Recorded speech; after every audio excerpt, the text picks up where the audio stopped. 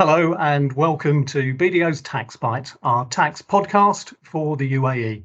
My name is Brian Conn and I'm joined by my regular co-presenters, Amrita Chandwani and Mufadil Safdari. Amrita, Mufadil, welcome. Hi, Brian.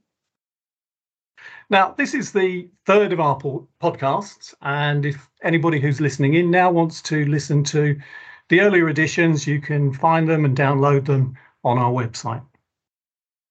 In this month's podcast, we're going to be talking about tax and the UAE free zones. It's one of those areas that often causes confusion.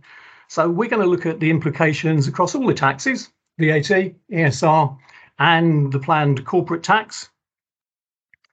But before we do that, we should have a quick update on the state of play with corporate tax, as there have been some reports recently that the law is to be released soon. Mufadil, what have we heard? Brian, there has been local newspaper. There has been an announcement that the law will be released soon, and that is by the end of August. And now we have a couple of days left to see whether the law actually gets released or not.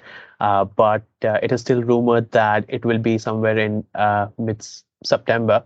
But I think there has not been an official confirmation, or there has not been anything on the Ministry of Finance website or any of their respective news channels. So I think we'll have to wait and watch that when the actual law will be published and released.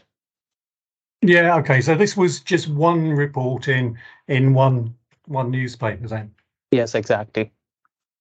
Okay. Well, we will be watching that with interest, and of course, when there is any more news, we'll be looking at it, and we'll be obviously getting our views out to our clients and everybody else through our website and social media. So let's turn to the main topic for today, the free zones. Now, as I said at the start, this is often an area where there's confusion and misunderstanding about how tax and the free zones interact.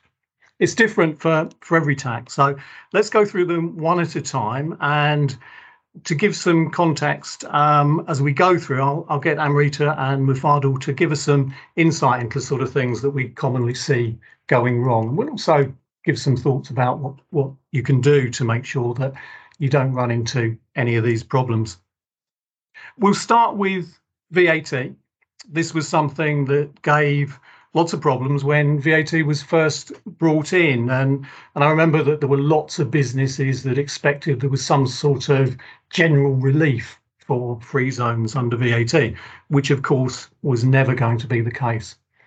To kick things off, Amrita, can you just give us a brief overview of how the free zones and VAT interact? Yes, Fran. So the free zones under VAT are called designated zones. These are areas which are fenced and have custom control to monitor the entry and exit of individuals and also the movement of goods. All the free zones in UAE are not designated zones as per VAT, and only free zones which meet these specific conditions are declared by the FTA as designated zones. There's a separate cabinet decision released by the FTA to identify the designated zones under VAT.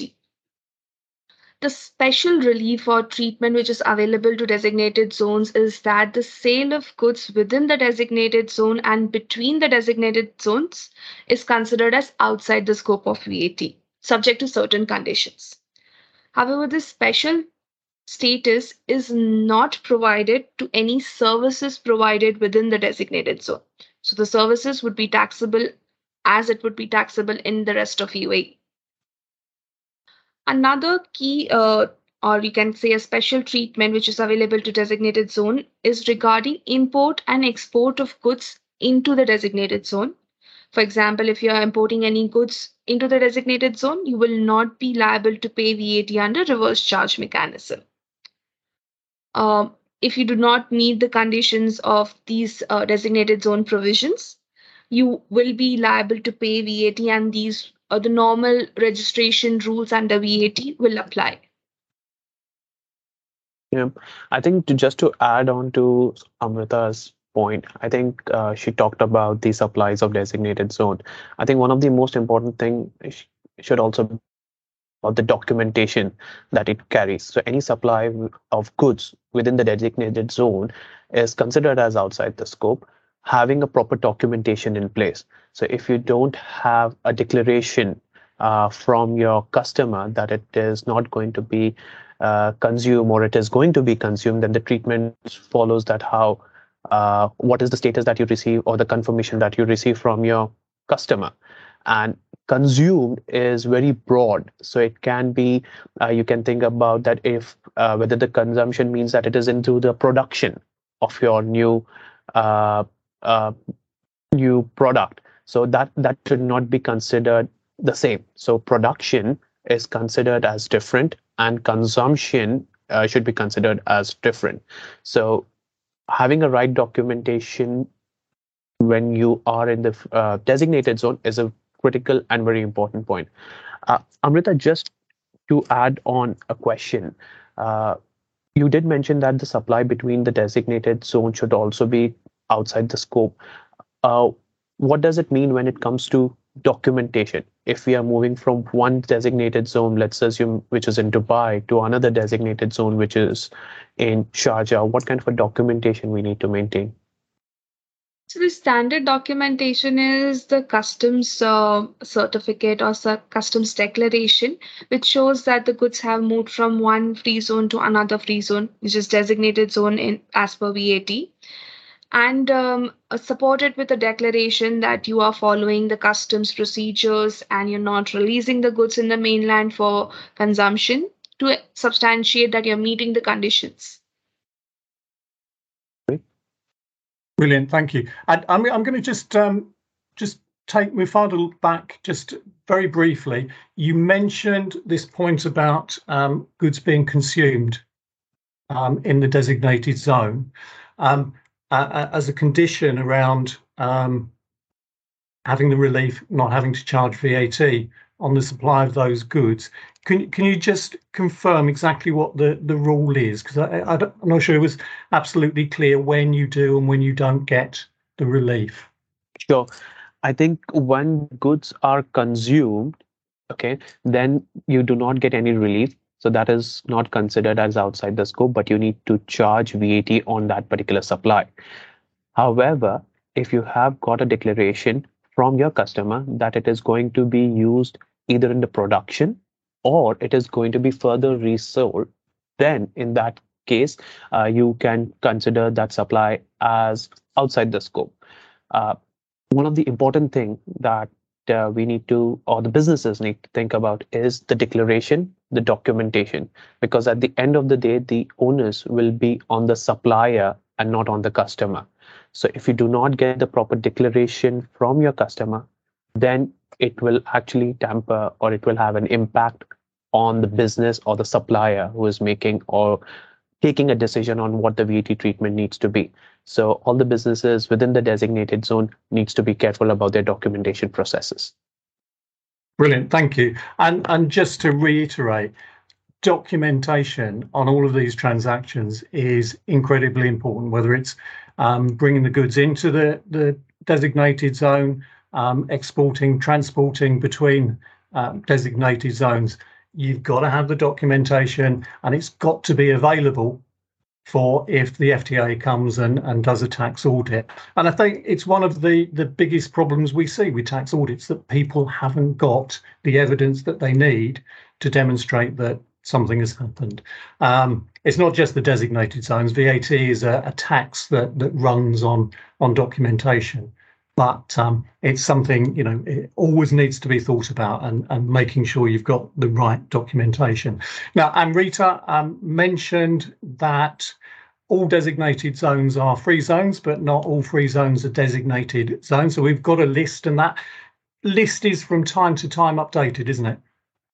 There have been few updates to the designated zone list back in 2019 and mid 2021, where some of the new designated zones were added and some were discontinued. they are no longer designated zone.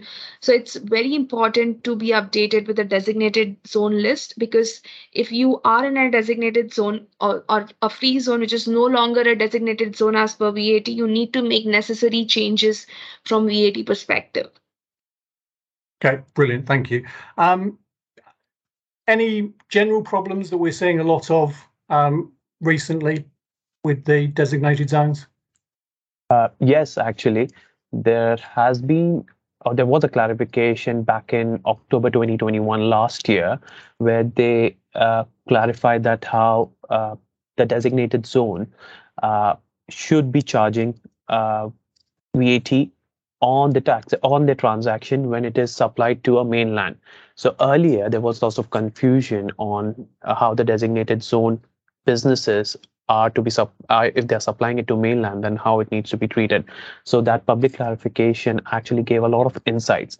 One of the major turnaround was that if the importer of record, on the other hand, is registered and is registered for VAT and his name is appearing on the importer of record, then the supply from a designated zone to a mainland will be considered as outside of scope, because your customer on the other end will be taking the VAT on a reverse charge basis.